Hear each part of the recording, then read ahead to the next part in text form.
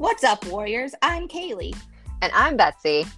and this is the Not Your Mama Pod. The Not Your Mama Pod are not experts of anything but talking. If you need medical or professional help, we do encourage you in finding the appropriate resources.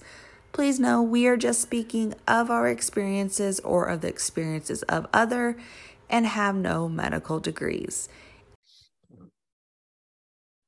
What's up, Warriors? We have a friend with us today, and I emphasize the word friend because we have been chatting and texting and even got some stickers from our girl, and we finally are getting honored, pestering her to come tell you guys her amazing story and meet her amazing energy.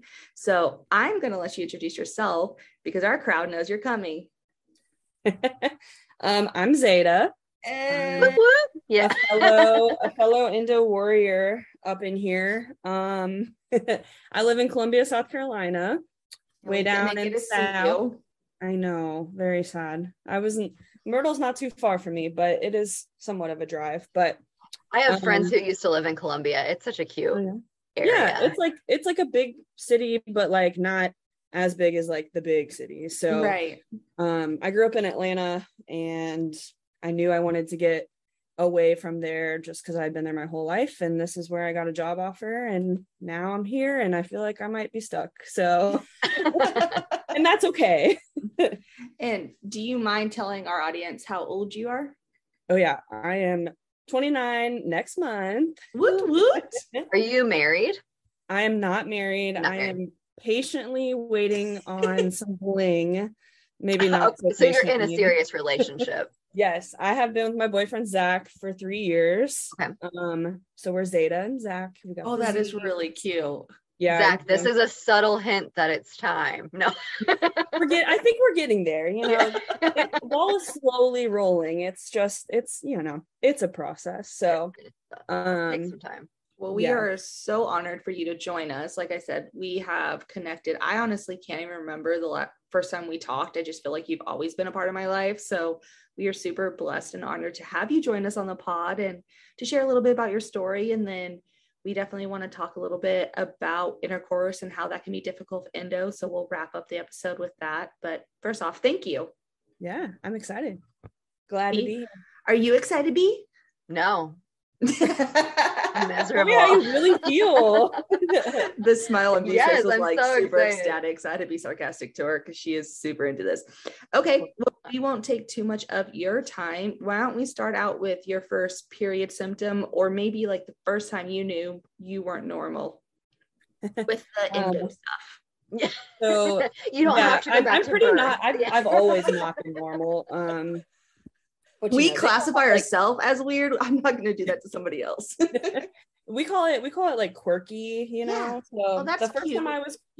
time I was called quirky, I was like, what the heck? But now I'm like, That's very it is what it southern. is. Very southern. Yeah. Honestly, normal bless your is heart. boring. Yeah, normal's boring, and you can be as quirky as you'd like to be. So this Exactly. quirky threesome. Tell us about your first time you realized your periods or your Wait. pain wasn't well. Wait, we're having a quirky threesome? I Is just that what went you for it. I just went for it, and you both giggled. So I felt like that was what's it called when you agree? That was consent. Yeah. Endo brain. What's it called when you agree? Yeah, my bad. So tell us about your first. Was it period thing first noticed, or you have paid me for it? Probably period. I was a super late bloomer. Yeah. I didn't get my period until freshman year of high school. Like the end of freshman year of high school. So like the first period or two were like kind of normal, I guess. Yeah. Because it's just like heating up, getting you ready. Right. I'm here. Yeah, here, get ready for the bullshit. I don't know. Am I allowed to cuss on this thing? Yeah, that's fine. Okay, cool. So I don't know, probably like a couple months into it, I started getting really bad cramps, and it was to the point that I would like get really lightheaded, and I never like passed out or anything, but it got close. I knew that wasn't quite normal. Yeah. But my mom was like, oh, like I've always had bad periods. My mom would just give me a heating pad. I'd take a nap. It'd be fine. So Right. like you How know, many of us have heard that from It's our normal. moms? Like Periods hurt. our moms saying, I've always had bad periods too. yeah. And I mean, I don't know, maybe all females who have a chronic illness are like prone to say like I have a high pain tolerance, but like I hated missing school. I like prided myself in like having a perfect attendance record, whatever, goody, I don't know, not quite, but almost. So I would go to school, like I didn't care. I'd go to soccer practice, I'd still try to like tough it out. Yeah. So I really didn't like notice or start to connect the dots that something was wrong until I started becoming sexually active, which was my senior year of high school. Sorry, Mom, if you're listening. We can always cut it later. You mean it was only 3 years ago with your boyfriend, yeah, right? Yeah, right. Last week. No, don't worry, she knows that. But so really, you know, like the cramps and stuff was manageable. I had a bunch of weird like stomach pain when I would work out. Like I've always been athletic, I've always been a runner, I've always played soccer, and I would get to when I'd be running, I'd have this like really bad pain kind of like under my my sternum, and it was just really intense and I couldn't stand up straight. And that's kind of when my mom was like, maybe we should try to figure out what's going on. Like it sounds a little bit more than what's normal or to be expected. Right. So that's kind of where the ball started rolling with going to the doctor, going to the OBGYN. I also wanted to get on birth control because sex, you know. So that's kind of where that started. But also I didn't really know that sex wasn't supposed to be painful. Right. Because no I one talks grew about up these things. Exactly. Especially in the South. Yes. I grew up in the church. Never really had like a sex education. Only like you're gonna go to hell if you lose your virginity and you don't marry this person. I feel that. Catholic high school, I understand that. Catholic high school, the only sex ed we had was like we had to watch The Miracle of Life, and they like showed the video of the semen like shooting through everything and like and then surprise, there's a baby and now you have to deal with this the rest of your life, you know. So I was like, oh my gosh, I don't know. I need to pause you and remind the general mass that abstinence is not sexual education, y'all. Drives me nuts that we were all taught like just we all had to don't know your sign body. a little abstinence plea or whatever, and promise. So and you may want to like trigger warning this, I don't know, abuse. So the kid I dated my senior year of high school, he was very persistent and very pressuring, and I was like, well, this hurts, like I don't want to do this. So then it turned into non-consensual activity, me crying in so much pain, begging him to get off of me, etc. Also, I'm very open, so I know I like sound very unemotional talking about it, but I'm really good at like dissociating as we become. I don't mind the bluntness, but thank you. No. And I'm sure you felt very alone because you're doing something you weren't supposed to do, so you couldn't talk about it. You've learned to cope with your emotions around it. So right. So in my head, I was like, well, I lost my virginity to this guy. I have to marry him while he's actively raping me, you know, against my will. I hate that. I'm sorry. Yeah, I'm so sorry. And of course, there was way more to that relationship. There was physical, emotional, you know, all of that level of abuse for 2 years, a lot longer. But, you know, kind of like what you said, like when you're doing something that has been classified as like promiscuous or like sinful, you don't know who you can talk to. Like I didn't talk to my friends. I didn't talk to my parents. I didn't talk to a therapist about it until last year. Yeah. So we get to unbox that fun. Right on top of that super small casual part of your life. Yeah. And on top of the abuse, the emotional trauma, the physical trauma, you're ignoring medical signs that something's wrong because you don't know better. Bleeding, pain after, and you know, doing the birth control we were hoping would, you know, obviously do what it's supposed to do from a birth control standpoint, but like every single doctor who tries to treat endo says that it's going to help your symptoms. Yeah. And back to like the abstinence stuff, I remember sitting in the car with my mom, like leaving the doctor's office because I guess I wasn't old enough to drive, or I was very sheltered. I like wasn't allowed to drive when I was 16 and whatever. I remember asking my mom, like, Are you an only child? no, I have an older brother, but he has autism. So he is fully reliant on care. So there was no one ahead of me to like kind of like pave the take way. the burn of it. Yeah. I was it. Yeah. And more responsibility on your shoulders. Yeah. But I remember asking my mom, I was like, so were you a virgin like when you married your first husband? And she got so mad at me. She was like, you don't ask somebody that. Like, it wasn't an open, it wasn't something talked about. To talk about it. Yeah. So, you know, I think from that point, I didn't feel comfortable addressing that I was having sex and I was having significant pain with sex, and I was stuck with a guy that I felt like I couldn't get away from because I was going to get hurt or, you know, whatever. So and you're still a baby at 17, 18 years old. You're still a baby. Itty bitty. Yeah. I didn't know any better. I knew nothing. I'm so sorry. Yeah. We try to talk about giving some grace to baby Zeta in therapy because I'm very like hard on myself just as a person. I think a lot of women who suffer with chronic illness and stuff probably are, because we can't do the things that we want to do. Yeah. So, you know, from an outside perspective, I hear somebody that is owning their truth, that is being strong enough to share their truth, and a society that let you down. So next time you have a moment, just like, repeat that to yourself because you're a badass. Also, like, props to you for actively working on it as a 29-year-old. Like, yeah. I mean, a lot of things from my 18, 19-year-old, I just shut down. Like, I'm never going to talk about it. I'm sure. I mean, maybe I would, but it got to the point where I couldn't anymore. So like, he went to school in Columbia. So I spent a lot of time here back when I was dating him. And now that I'm living here and I'm in a relationship here, things start to pop up. Places have had other memories, triggers.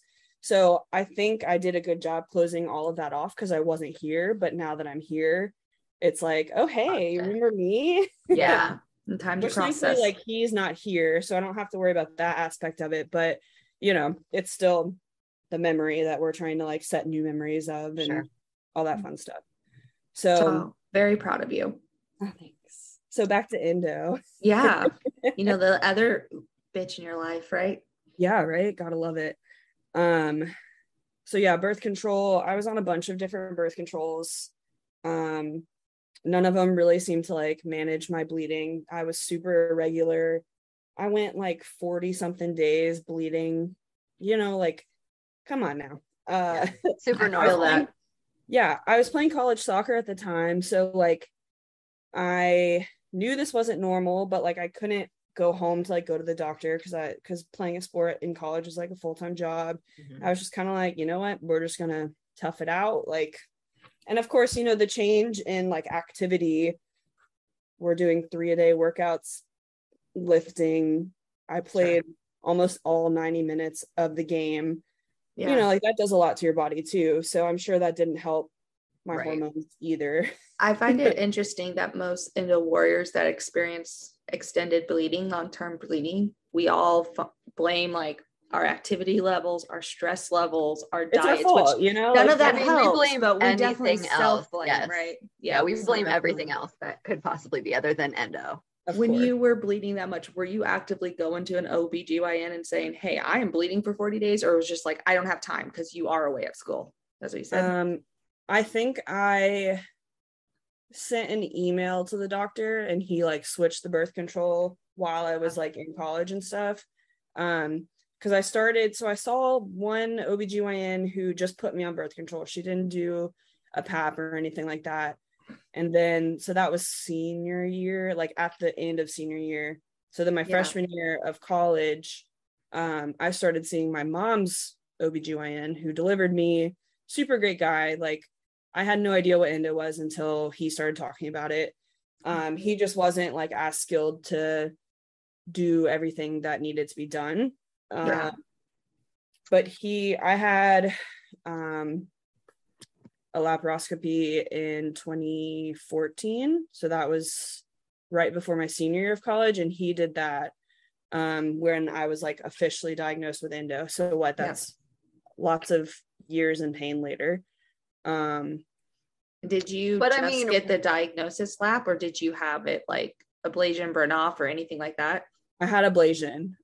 He only looked like reproductive organs. He didn't go exploring. There was just like a little bit. I think then I was like diagnosed with stage 1. But I thought if you have stage 2, it's on your ovaries, and he said it was on one of my ovaries. But whatever. I think sometimes they don't even. Yeah, I mean, realistically, research now shows everybody that diagnoses excision, and they only keep stacks if it's ablation. That the criteria for staging is different from physician to physician. So makes sense. So he also did like the hysterosalpingography and said that like one of my fallopian tubes was like partially closed. And he was like, well, we'll deal with that like when you're trying to conceive, you know, down the road, like don't worry about it. He didn't really say anything further. And at the time, I mean, I was like, whatever, it's fine. Like I was just trying to like not have pain with right, not have pain, like maybe not bleed during every game of practice and sex. The reason why I wanted to have this surgery was to see if like sex would not be miserable. So, and it was helpful. Definitely, I mean, there's the emotional and like the trauma component of it too, but like my senior year of college, I was like pretty good, things were fine. Or maybe it was junior year that I had it, I can't remember, but so I was like pretty stable for a while. I didn't really have issues with bleeding. Everything was pretty Gucci for a hot minute until 2018, and that's when I started having all kinds of different issues. My OBGYN that delivered me, diagnosed me with endo, stopped doing private practice and moved into some other, I don't know, I think he was doing like some sort of like charity based OBGYN stuff, which great for him. I'm still like in contact with him here and there. I'll email him and like update him. But I saw a doctor in Columbia and she recommended Lupron. As they do. Yes. Lupron. So they did a transvaginal ultrasound, which wasn't as miserable as like the ones I've had after that, but they did an MRI too, and she was like, well, we'll be able to see if you have endo. And I was like, no, we won't, but okay, like charge me however much money you're going to charge me to lay in a tight tube having a panic attack for 45 minutes or whatever it is. To show that I had a fibroid, and they never even called and like gave me the results. I had to like go to the hospital and get them myself, which I worked at the hospital at the time, so it was fine. But you know, like call your patient and say what, like give me the results, dude. I just want somebody to go and be like, my doctor was amazing. They were proactive. I've yet to hear it. Well, my current one, he's pretty good. So we'll get there. But so I told her I didn't want to go on Lupron. I did research, but at the time I wasn't active in this community. Like I didn't know anything about Lupron. I didn't know anything about Orilissa, which I'll hit on in a minute too. Oh no. I would have known nothing even up to my hysterectomy. Like if they would have suggested something, I would have been like, okay, let's do it, because I would have had no idea, because I was not active in this community. I would have had no clue at all. Yeah. So, thank goodness for this community. They told me to say no to the Lupron, and I said, no. I feel like this community came a little too late for me. But same. Now you're a trendsetter. I lost all my organs first, so I get and this is why we talk, because now you're helping others. Right. So I didn't do the Lupron because I did research and I was like, this doesn't sound fun. So I opted for Provera, Depo-Provera, whatever. I took like one injection of it. And I was just having too many issues. At that point, like I was having a bunch of GI issues. Things just health-wise, starting in like 2019, things just got bad, and they still are not super fabulous. But it got to the point after she didn't give me my results. canceled appointments. I was like, this lady only cares about people who are having a baby. Like, if you have anything else going on aside from like a birth control refill, they don't give a rat's ass about you. Like, Yeah. I'm sitting in there crying in the office. I had my mom drive 4 hours up to her office to come to my appointment just to like advocate for me. My boss even said she would come. She was like, we want you to like get this figured out. Yeah. And after that appointment, like I was she was like, I'm more than happy to like do a lap and open you up, but like it's probably there. And I was like, ugh. So Yeah. then I went on the hunt for someone else. Good. I think at that point, I may have found one of like the Facebook forums or something and just posted like, does anyone know of an endo knowledgeable doctor nearby? And this girl I went to college with saw someone in Greenville who is at a fertility center. He's a reproductive endocrinologist, but you couldn't just like make an appointment. You had to see an OBGYN who would then make the referral. So I switched OBGYNs. And this lady was the first person that like, you know, when you go to the doctor and they ask if like you have a history of rape or trauma or anything like that, you check yes, they never say anything. Right. I always check yes, because like, I mean, if you want to help You me, want to talk about it? Yeah, let's talk about it. Exactly. So she's the first doctor. So what was that? It was like 2018. This happened in 2011. Do the math. I can't do math, but she was the first doctor who like said, hey, I see this on your chart. Are you doing anything? Like, are you seeing anyone? Wow. Whatever. And I said no. And she was like, well, I can tell that you're like tight, like not just, you know, whatever. Maybe you should talk to a therapist. I can send you a referral. And she did. So like, that's cool. That's a good thing that she did. Like, yeah. where are those people? I don't know. Yeah. You know, Why do they ask these questions like if it takes you 7 years to inquire about them? They're just putting them in your chart and moving on. Like, right. Like you have to enter all this stuff in, like whatever. So she is the one who wanted me to go on Orlissa. Yeah. So I was desperate. Yeah. I was absolutely miserable. I was leaving work early. At the time I was working at the hospital. So like I couldn't just take a break and come back. You know, Right. like if I was sick, I had to go home for the day, give all my patients to somebody else, tell my boss, and there's that. Come back tomorrow, good luck. Which now I switched jobs. So if I do need to like cancel one of my patients, I can, and then go back and get on with my day when I feel better. And like get your pain management under control and like you can go back. Yeah. At the time, I mean, I was like on the floor of like visitor bathrooms, just like in a fetal position. Like, why am I so sick? Why am I in so much pain? Why can't I do my job? Why am I not the Zeta I was like 2 years ago who could run a half marathon, go out drinking after, and just like life is good? Right. Like shit just hit the fan. Lots of things going on, but like, you know, rightfully so. Your body just shut down. Yeah. And at the time, my dad was re-diagnosed with cancer for the second time. And that was the beginning of the end for him. He passed a year ago. I'm so sorry. So I think my body was just like, girl, you've been so tough for so long. Like, we can't do this anymore. Yeah. And just started to like fail me. Like I had to get my gallbladder emergently removed. Just like weird stuff. But back to the Orlissa. I feel like I'm jumping around. No, you're fine. You're good. I mean, there's clearly a lot that's happened. Like, yeah. I mean, and endo is a full body disease. So what people don't understand is your other organs, your other body parts, including your mind, is working overtime so you can do daily life.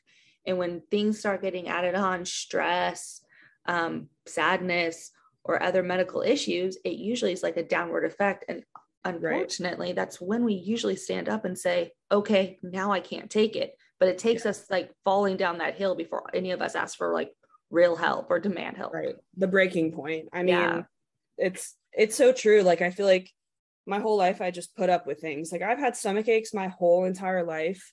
Yeah. Only to find out that I can't burp.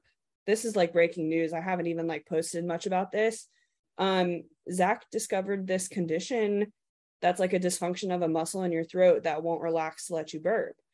And I've never burped my entire life. So in August, I'm getting like an internal Botox procedure that is supposed to help you like retrain how to burp. That's crazy. And I'm like, all of these GI symptoms that I've been having for my whole life could like, is it because you can't like release a little bit of gas from that? Like that's wild. Pain, the bloating, like, yeah, some of it's endo, but I bloat like upper stomach, and that's GI. Like, I mean, that's where all my digestive everywhere, but issues are. Yeah. So we'll see what happens with that. Stay tuned. Interesting. If you get your first burp, we'll like celebrate it. It'll be like, can you do it on Instagram? Can you just like, I hope you can. Like, it comes up, hold on, I gotta get on live. Yeah, right. At that time, I won't even be able to like control it. I'm worried I'm gonna be like throw up at the same time. Yeah. Or she's just gonna be dead asleep. Oh, sorry. Back on track. Orlissa. That's where we were. Yes, the Orlissa. You know, I'm glad we can go on these little tangents though, because I think they're helpful. But so I went on Orlissa to try to stable out until I could get in with Dr. Miller, who's my endo doctor. So I was on Orlissa with a supplemental norethindrone, which was supposed to act as like the birth control side of it. Blood work, like my estradiol was like less than 10, you know, menopause, great stuff. Endo wise, I was only on it from like September until, well, I was on it for almost a year. Woof.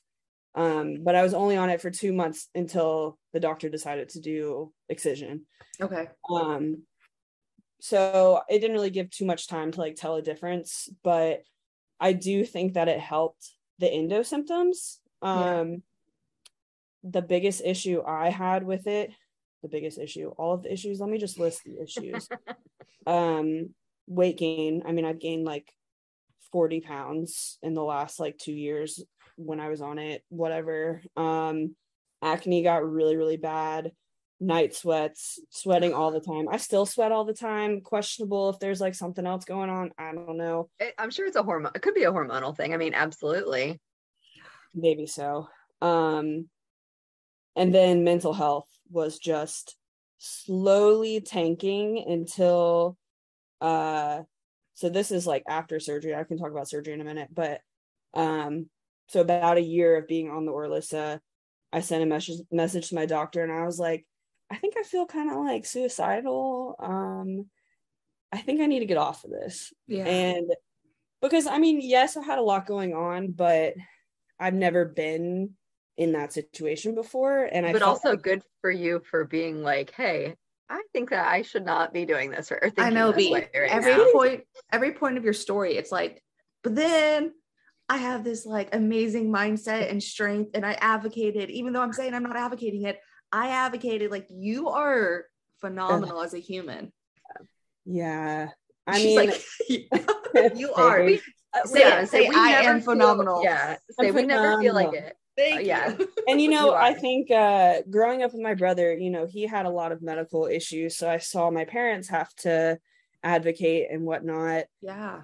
And in some ways, I feel like maybe I was kind of overlooked in some ways, just like with some of the things I had going on were significant for me, but not significant compared to him. Yeah. So I have to be the one to do it. Right. Which, you know, you're my the mom, capable one, so you're expected to. Yeah. And like my mom has always been supportive and like, you know, she'll back me when I need it, but it was kind of, I was like, I got to do this myself because no one's going to do it for me. No one's ever done it for me, really. So like, let's get it going. So proud of you. Good for you. Yeah. Oh, thanks. Of course, the poor doctor's office called like first thing that Monday morning and was like, oh, thank God you answered. And I was like, I wasn't gonna, you know, I wasn't plotting anything, you know, I just knew something was wrong and I knew the right words to say to get you to reply. I mean, I wasn't like, you were honest about where you were, like you were getting there, you saw the trigger, so you saw the warning steps. Right. So they got me off of it. They kept me on the norethindrone, and I stayed on that for another 8 months or something. I just got off that the beginning of this year. So between that and starting the Orlissa, I met with an endo doctor. He did the transvaginal ultrasound, and like, is a cystoscopy something they can do when you're awake, where they like shoot the liquid in you? So like test you for like interstitial cystitis. Is that what you mean? Like where they put it looking at the bladder. Yeah, that's that we're awake. Yeah. So I was screaming, biting a towel, holding 2 nurses' hands, begging for them to stop. And of course, that was very traumatizing because I have experienced things similar to that, just not in a doctor's office. And that was I think that was the first time I had met this doctor too. And he stopped and looked up at me and he was like, we got to do surgery. Like, I got to get in there and like see what's going on. And I was like, thank God, I wanted it at that point. And I had already got my gallbladder out. So I'd already met my deductible. So let's talk a little bit more about the actual time it came for surgery. Yeah. So Greenville is 2-ish hours from me. So I convinced the doctor, I advocated for myself. Yes, look at this. To let me stay overnight one night. Because I didn't feel comfortable like going to a hotel or driving back the day of surgery, especially because it was later. I've got like mad post-op nausea, anxiety, all that fun stuff. So after the gallbladder surgery earlier in the year, I was like, I don't think that's going to be a good idea. So maybe we should try to not make me drive back that day. So he found endo on my ovaries, posterior and anterior pelvic cul-de-sacs, rectum. It was wrapped around my appendix.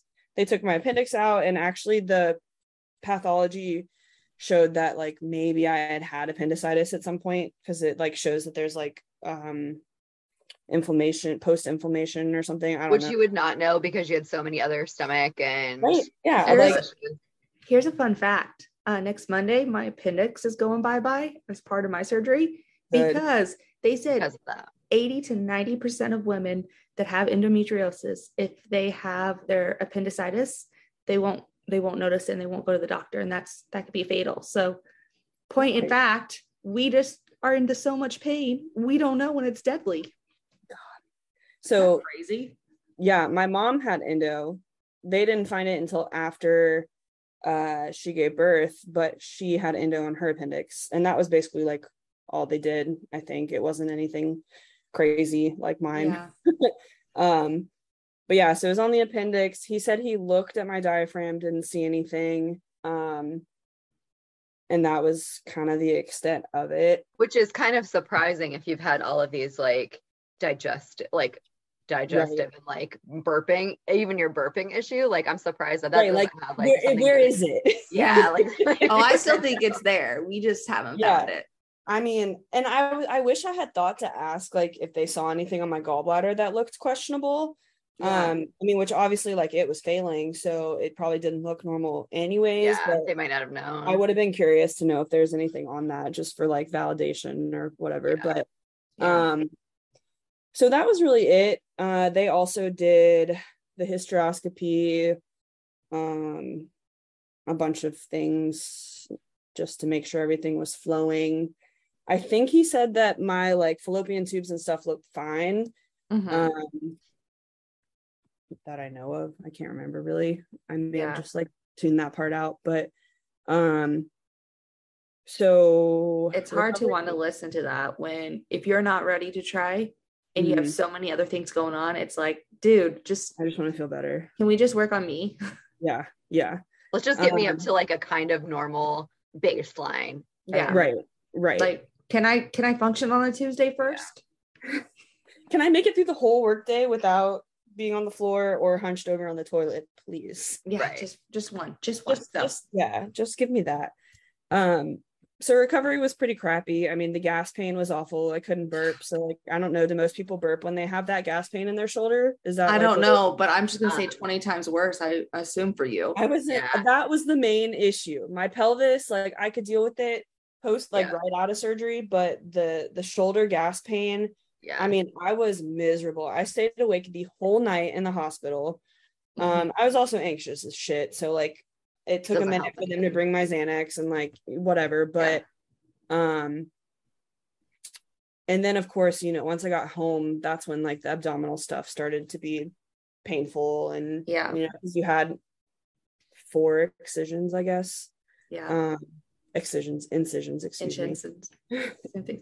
Our girl Nikki told us, and I'll test this out in like a week's time. Our girl Nikki said when I think it was when she had her hysterectomy, the gas. So what we're talking about, if you haven't had surgery, is they blow up your stomach when you have a laparoscopic surgery of any type so they can work in you. That gas has to escape and it rises. So normally we feel it in our shoulder because it's at the top.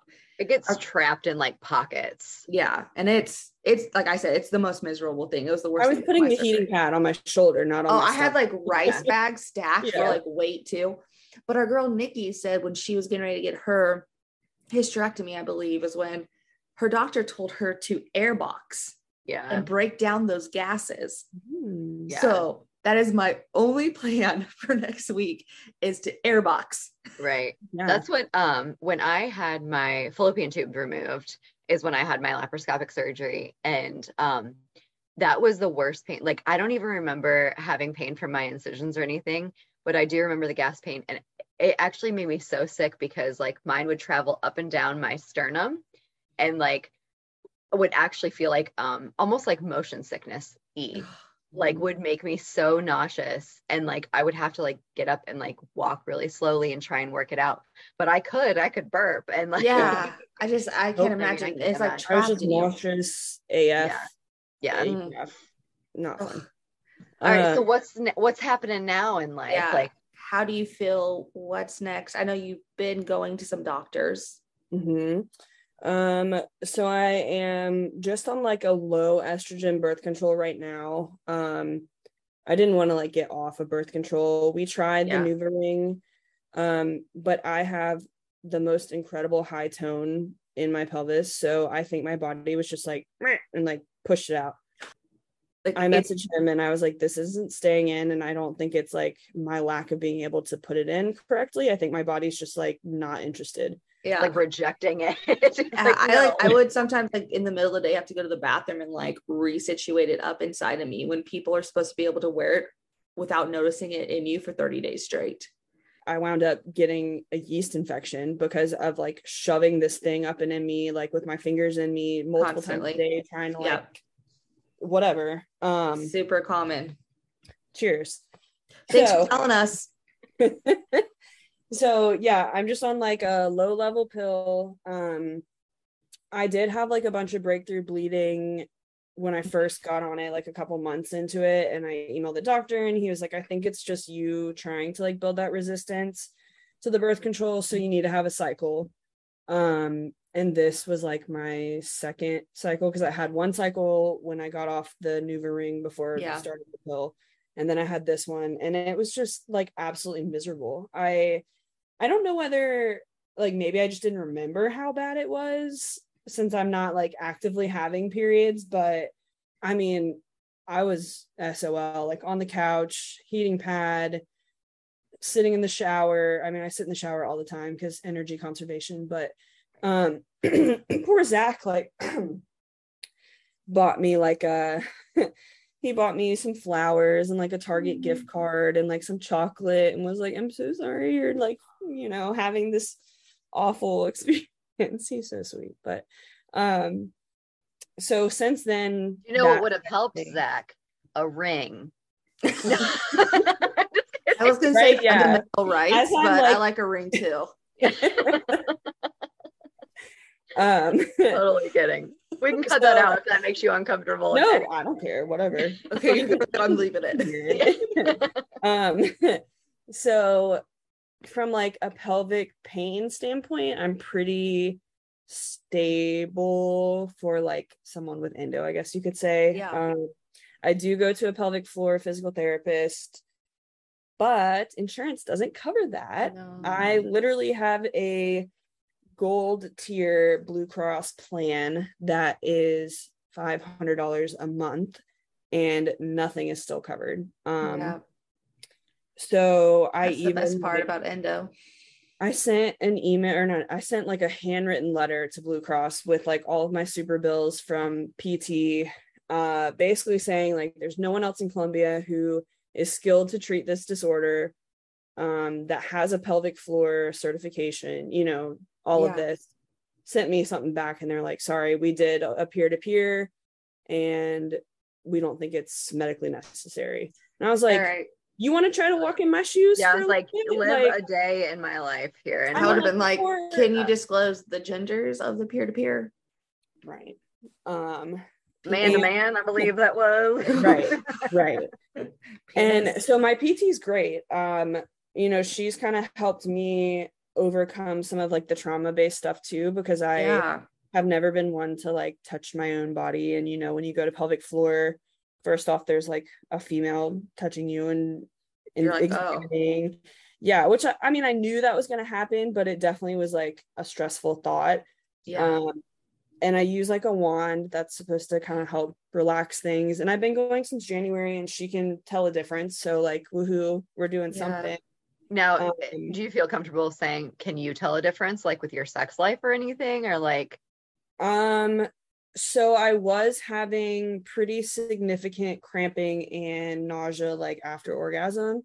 And now it's probably like reduced by 50%, I would say. We haven't had intercourse since like January, just because we're trying to like work through everything. And I think we're both anxious about trying it, just the fear of being like let down, I guess, you know. But I also bought these like nuts. I don't know if you've ever heard of it, but they're little like silicone cushions that go on the man's bits, and it will decrease the depth. So like if you're super high tone or tight or tense pain deep, it won't let you, or it won't let it go in deep, but he'll still feel the same thing essentially. So I'm pretty pumped to like give it a try when the time's right. Yeah, that's pretty awesome. Do you mind if we elaborate a little bit? Because you said you had pain during and after. So it's painful for you from like the jump, and then you, like you said, you have pain after orgasm. Yeah. So, so with the high tone, I mean, obviously like anything going inside of it is difficult. I mean, even like putting tampons in could be pretty painful depending on the day. If it was like a lighter flow day, basically like a finger could fit at the, like in January comfortably. So I mean, like the sandpaper ice pick feeling, you know, that fun stuff was more the penetrative. But like externally, I wasn't really having any issues during pain wise. It was mainly after orgasm, but I got a lot of bleeding with arousal, and like during anything that was like pleasurable. So it's like really my body is just like, maybe you should just be a nun. Like sex isn't meant for you or something, because we're just going to distribute every opportunity you have. No pleasure for you, ma'am. No pleasure for me. I lost my virginity and I'm not married. And now I have to pay the rest of my life. Punishing you. Yes. It's hard. I totally resonate that. So I don't have pain with penetration as long as like the engines are roaring or whatever, but I definitely bleeding is not uncommon for me. And then after orgasm, I literally lay in a fetal position and usually have such bad stabbing pains that I'm in tears. So I think I have some endo, like blocking a blood supply, because I actually have a lot of pain with arousal. Really? So if I'm like, just like if I'm like turned on, like I'm very uncomfortable. I mean, it's just, it's weird how it works. And our bodies are so strange. I mean, literally I would kiss Zach, like just a peck, and then gushing blood. Like, wow, what is happening? And of course my doctor was like, you know, I haven't really like seen this. He was like, it's probably hormonal and endo related, but Probably because none of us are wanting to go tell a dude in an office that if I get turned on, I'm bleeding. Yeah. Right. Except for me, because I'm just an open book, and Because you're awesome. I'll tell the internet my feelings. Yeah, and that was how I eventually fought for myself, is I was like, sex is painful. Like every single time it's so painful. Yeah. I know that this cannot be normal because I've had non-painful sex before. Yeah. And so like, so what's as changing? endo got worse, obviously I was having more pain. So which is kind of when I started noticing I was having issues too, was before I started dating Zach. I had a little fun time in my life, and after I had sex with one guy, I was bleeding, and he was like, "Did I hurt you?" Like, he was so concerned, but I hadn't like disclosed to him that I had endo, because it was just like, I think or whatever. I didn't really think that I needed to, wear my like put a disclaimer, like, sorry, my vagina, put an E on your but I'm into faulty equipment. Right. But so much pressure on your shoulders, though, for real. Yeah, which of course it was so sweet that he was like, "Did I hurt you? Like, are you okay?" Which I wasn't used to. So I was kind of like embarrassed that he like actually cared, but whatever. So that's kind of like the big stuff with the sex. We're both very willing to like figure out what works. We're kind of just in a groove that works now, but like, I'm ready to give it a shot, but it's a lot of pressure. It's a lot of stress for both parties. So first off, it has to be stressful even thinking about it. Like, I mean, it really does. Well, especially when you've been so traumatized. Yeah, I feel like it has to be like the perfect moment. Right. And I guess just from my experiences and stuff, not even just with endo, but with life, like, I'm a very black and white thinker, and we're trying to work through that in therapy to realize that it's not all black and white. So I'm like expecting it to be this just like it's gonna be better instead of maybe just like a little bit easier. Little better. Yeah. So there's definitely like hesitation on that. And then I mean, at least 5 out of the 7 days of the week I feel like absolute trash. So we get in bed and I'm like, I feel like I'm 9 months pregnant and I'm in so much pain, I don't even want to touch you, or tonight's not the night to try. And of course I feel like those nights are like when he would probably be into it, but it's definitely taxing. Like, that's I don't know, that's like our biggest struggle, is having to work through that.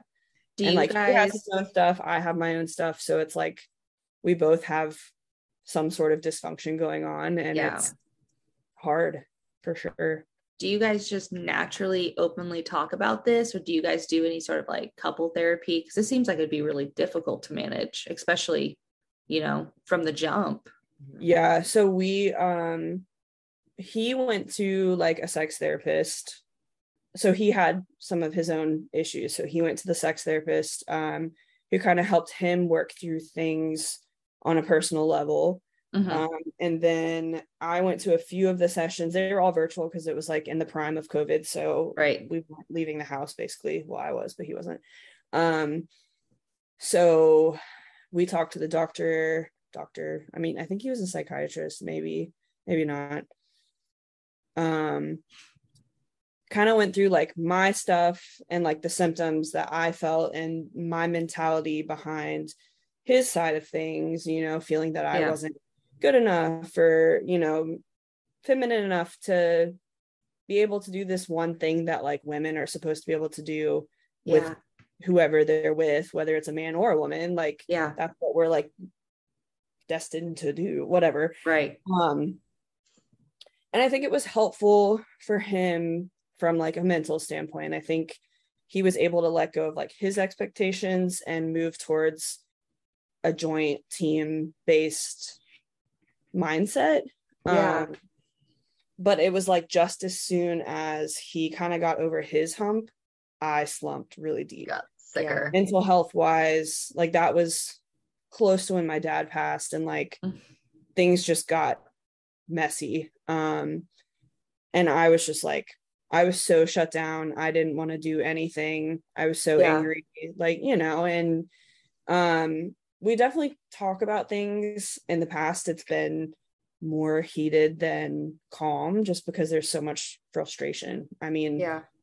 it's unreal. I mean, obviously, imagine like you're obsessed with your partner, but for some reason you can't Your body physically connect, you know? Do it. Yeah. And of course, with my black and white thinking, I'm like, well, there's something wrong. Like there's something wrong with me, or there's something wrong with us. Like, we're not supposed to do this. Like, we're not supposed to be together for this reason. Like, it's not working.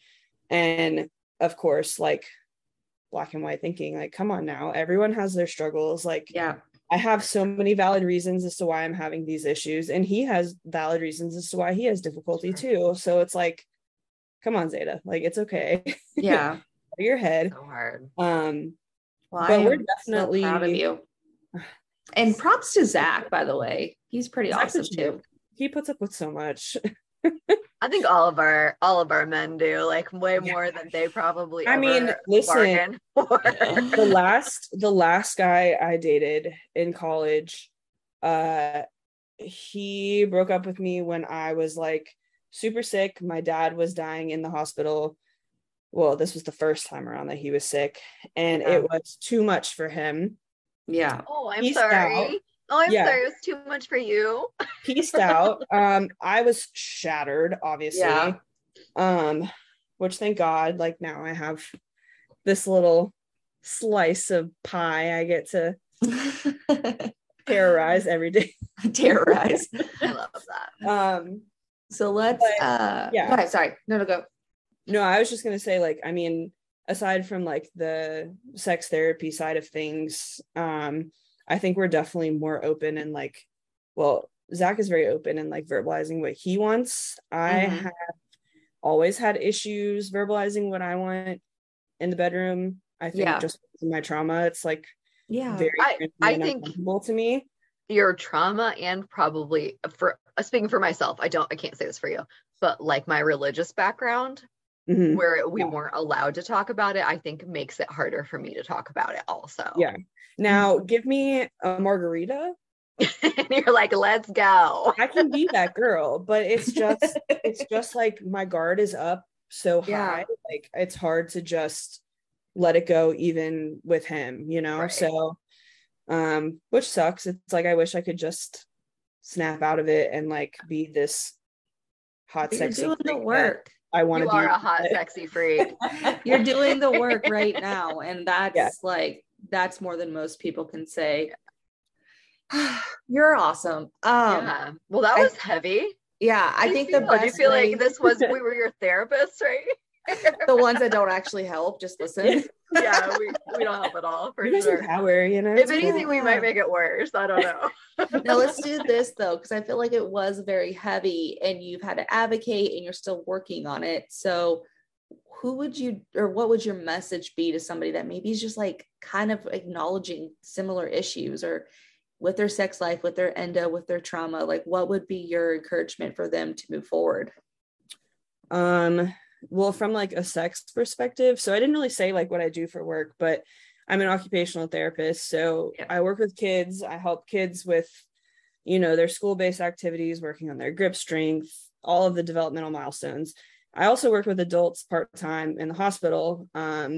So I see like cardiac patients, hip replacements, trauma, you name it. I have seen it probably, spinal cords, all that fun stuff. So on the adult side of things, we are skilled to provide education on sex and positioning. You have a hip surgery, you're not allowed to bend a certain way for 6 to 8 weeks. That's a long time if you like the freaky deaky, so, if the patient's like receptive and willing to talk about it, I mean, obviously sometimes it's uncomfortable if a 20-something's walking in and being like, hey, let's talk about sex. But, sometimes the young spinal cord boys are like, so what is this going to work? Like, right.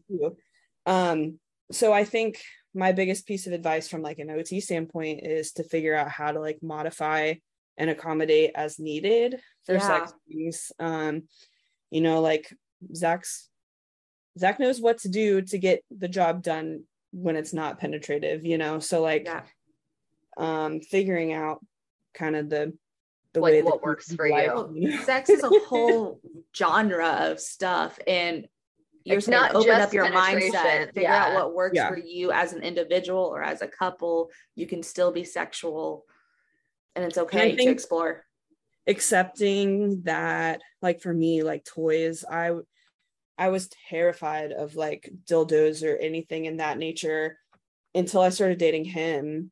Yeah. You know, I went to like the pure romance parties here and there, and I was like, hee, you know, so funny. But I never like used the vibrator until we started dating, and it's like life-changing for someone who's having those kinds of issues and they can't enjoy it. Like, so I think, you know, kind of letting go of the guilt if you have it and trying those different things, but just from an in general perspective, advocate for yourself, find a doctor who's going to listen to you, and know that like 75% of them probably aren't.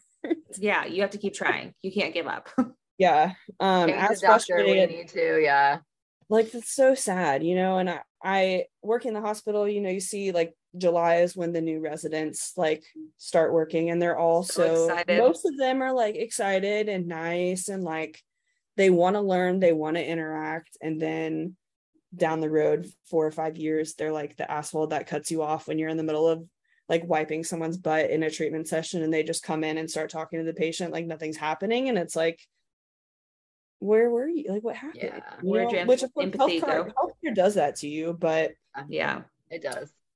so yeah, advocate, find someone who will hear you out, find a community. Like, I'm so glad I found this group of women, because it's lonely. Like, I have some friends who have endo, and you know, everyone's got different symptoms. Some people are kind of only like cyclical when they're experiencing their period, they've got worse stuff going on, but then there's some like us who deal with this shit daily. And you know, I feel like I've lost a lot of friends here because of my issues, you know, like people not realizing what it takes to actually like maintain your day-to-day life at all, like having to cancel plans or leave early here, you know. And I've always been the high energy, like, let's freaking rage, let's go dancing, and you know, the last year or so, like, I just haven't been that person. I mean, I've been outside of my mind too, so like likely, you know, makes sense. But you know, understanding that there's a team online, even if like it seems silly, you know, people are like, all right, you meet them online, like, but they're real people. Like, we're real people. I talk to agree. Finding a community is daily. so freaking important. Yeah. So find a community that supports you. For sure. I feel like I should have something better, but no, I think that's the realist, incredibly important one. Yeah. And also just like try everything. I mean, with my GI stuff, I did all the diets. I did Whole30, I cut gluten, I cut dairy, I did low FODMAP, I did all the things, only to like get an allergy test of foods on accident, and they were all like negative for any kind of reactivity. And this is another point in saying, find what works for you. What works for me is not going to work for you. Right. So, and of course, you know, you see the people online who preach like, if you have endo, or if you have this, like, you have to do this kind of diet, or you have to cut this out, or you have to try this supplement, or maybe you have parasites, or, you know, things like that. Like, maybe you do, but maybe you don't. And you need to try. So try everything though. Like, I feel like I've just like exhausted as many things as I can just to know that it's not that, you know? So no, I think you're an inspiration and a freaking cool person. Yeah. And I think you're way stronger than you give yourself credit for. I mean, you a boss, girl. So when we post this, we will also put up a question box. So if you're comfortable with it, we'll let our audience ask questions. We'll pass them off to you. We do have another part on this on Sex Hurts, so we'll talk about sex a little bit more with endometriosis. Go ahead, B. Yeah, no, I was just gonna say, like, I genuinely appreciate how comfortable you were diving into it, though, because I know not everyone is. So I'm really grateful. I think sometimes it's like not a fatal flaw, but like a lot of people are like, oh, you posted that on Facebook? Like, you know, I got I had Love What Matters like email me, and they wanted me to write like my own little testimony, and I posted it to my Facebook, and all of these people were like, oh my gosh, like, I didn't know the extent to this. I didn't know, like, and I was like, this is why I do it. Like, yeah, I'm telling the world that I've been raped and I have pain with sex, but if it gets one person to go to the doctor and get a diagnosis and realize that it's not normal, like, then I did something, right? Like, my mantra, whatever you want to say, in life is like to help people. That's why I'm an OT. Like, I've always been a caregiver, like, you know, so sharing my story, if it makes a difference for somebody, then I did my job. Yeah. And just that link, we'll link it on the show notes. Otherwise, as we wrap up, tell people how they can connect with you online if they aren't connected and they think you are super cool like we do. My Instagram is zmoney_fit. I got the Z Money bling on my neck. Yeah, you do. That's awesome. Yeah. So, and then my like main Instagram is just Z Hyatt, but I don't really post too much endo stuff over there. So, but if you want to see more pictures of Zachary and Cuervo and my life, then you can follow me there on that one too. Well, thank you so much for joining us. We really appreciate it. Yes. And